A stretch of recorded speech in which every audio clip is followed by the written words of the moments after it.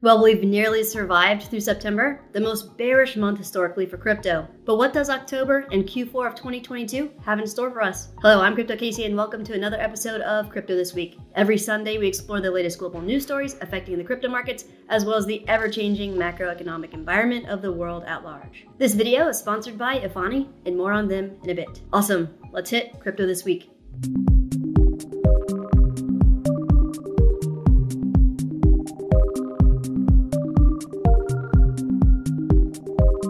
The highly anticipated FOMC meeting happened this week, and Jerome Powell signals more pain to come with the Fed sending rates higher. Federal Reserve Chair Jerome Powell vowed officials would crush inflation after they raised interest rates by 75 basis points for a third straight time, and signaled even more aggressive hikes ahead than investors had expected. Basically, at this rate, we likely will not be close to the end of the bear market until the Federal Reserve reverts back to quantitative easing, aka money printing, and lowering interest rates or decreasing the cost to borrow money. But how much longer will that be? Will October bring fearfulness to crypto for 200 straight days? Data shows the crypto market has been fearful for 171 days already. Will the streak continue in October and reach 200 days? My random wild guess is that we are only maybe, if we are lucky, halfway through this bear cycle with another 200 days of pain ahead, which puts us starting to flip around March of 2023, which honestly, unless a lot of global miracles occur between now and then, we are more likely looking at an entire year of pain in 2023. But we shall see. Tell me what your random wild guess about when the bear cycle might come to an end in the comments below. Either way, it's best to prepare for a long and ugly recession, says Dr. Doom, the economist who predicted the 2008 crash. One of the first experts to forecast the 2008 recession is sounding the alarm bells that another big economic downturn is on the way. And whether or not he's right, as crazy crypto investors interested in speculative experimental technology, it's best to prepare for the worst, because we will be better off regardless of what happens. Prepare for the worst by increasing your knowledge and increasing your income so you'll have more cash to take advantage of some amazing opportunities this bear market will afford us. Bank of America says cash is king as investor pessimism hits 2008 era high.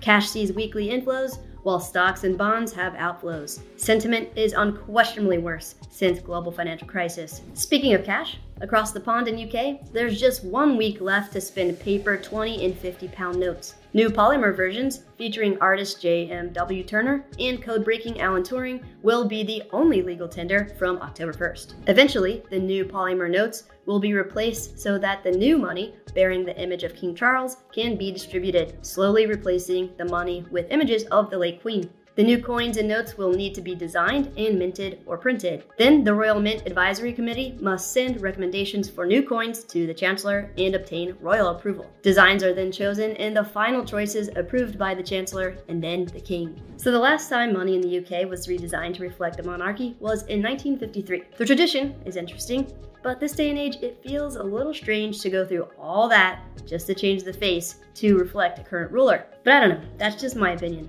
Let me know what you guys feel about it, especially British citizens, in the comments below. Cool, back to crypto.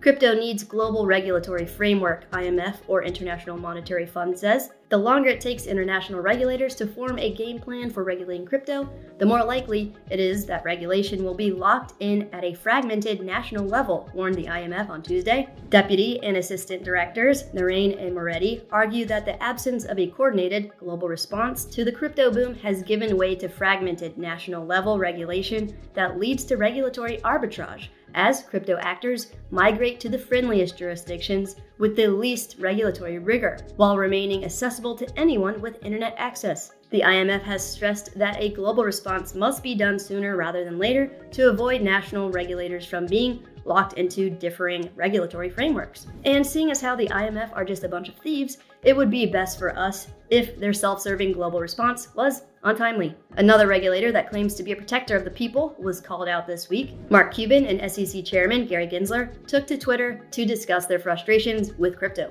In his response on Twitter, Cuban blasted Gensler by questioning if the SEC were actually interested in working on behalf of investors and whether the agency would ever make it easy for questions from investors and business people to be asked and answered. He continued by saying that it's almost impossible for the average person to open up that dialogue, and that those who can't afford lawyers can only guess when it comes to cryptocurrency regulation.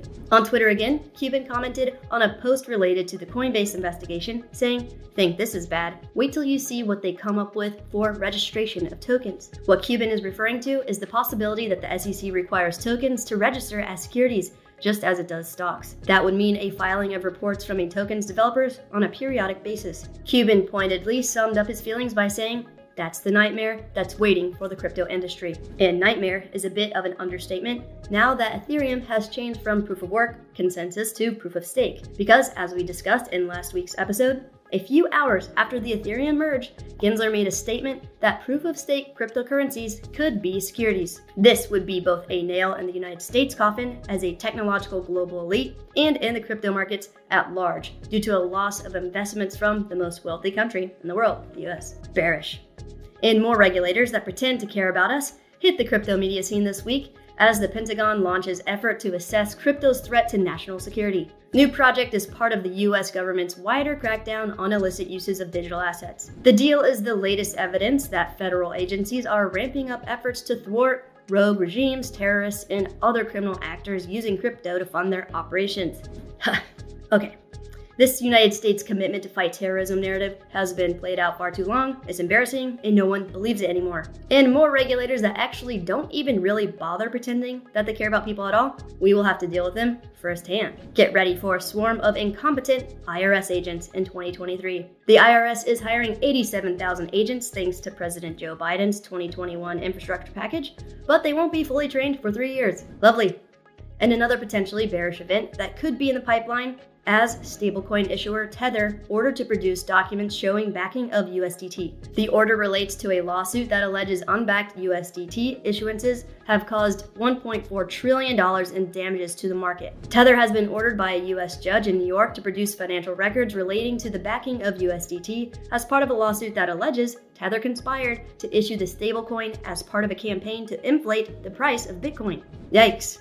Well, we have talked about this in multiple videos on the channel, but if you haven't checked them out yet, click on the link above to watch the most recent one explaining how Tether could bring down the entire crypto market with it if it goes bust. Alright, let's finish things off with a flurry of bullish news stories from the week. But first, a quick note about Afani. People have been losing tons of money from SIM swapping attacks, so as a crypto investor, it's especially important to stay vigilant during these crazy times. Afani is a secure mobile phone service that guarantees 100% protection against SIM swaps, as well as fake towers, eavesdropping, location tracking, spam calls, spam texts, and malware. They are based in the United States, and if peace of mind knowing you will never become a victim of a SIM swap isn't amazing enough, if by some crazy chance you do become a victim of a SIM swap, your secure mobile service with Afani comes with $5 million worth of insurance coverage to protect you from any financial losses you experience from a SIM hack. And when you choose to secure your phone and financial assets with Afani, it is typically only about $10 to $30 more per month than your regular cell phone service. All their plans come with a 100% money-back guarantee for the first 60 days,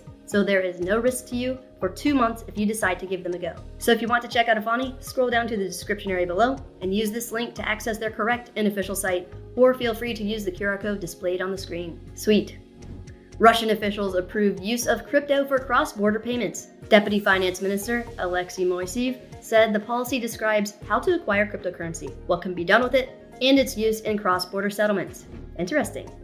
Also, like we've been covering over the past several months, institutional interest in crypto continues to rise amid struggling prices. Fortnite creator Epic Games helps raise $30 million for metaverse firm Hadeen. And Web3 bug bounty platform Immunefi raises $24 million for its Series A funding round. Cool. And we've got some traditional finance players feeling the FOMO. Nasdaq enters crypto business with focus on security. Nasdaq is taking its first steps into crypto services with an emphasis on security, entering the business with a custody product for Bitcoin and Ether aimed at institutional investors. And finally, a random and interesting form of adoption, Colorado residents can now use crypto to pay taxes. The state's taxpayers can do so through PayPal for an additional fee. Awesome.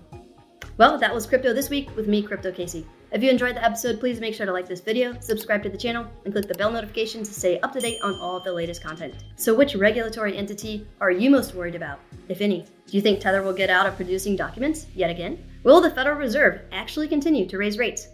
Let me know in the comments below. Be safe out there.